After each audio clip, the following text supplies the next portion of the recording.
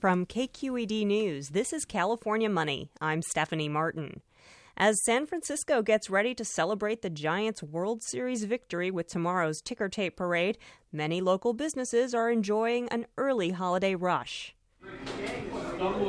The walls of the Double Play bar are covered with sports memorabilia.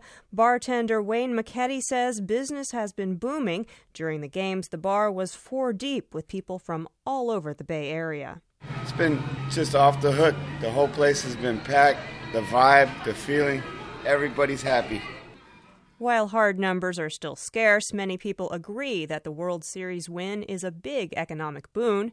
Lines at the Giant Dugout store at Stonestown Galleria have been snaking out the door and through the mall for the past week. And that also appears to be giving a boost to other stores in the mall. Lori Armstrong with the Convention and Visitors Bureau says there's been a lot of short-term economic activity while the games were going on, people coming to town, eating out, buying up T-shirts and other souvenirs.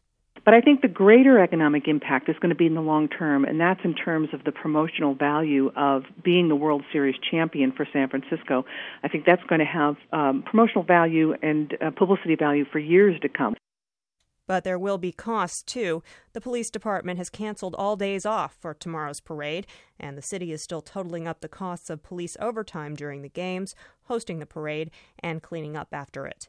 For California Money, I'm Stephanie Martin. More news online at kqednews.org.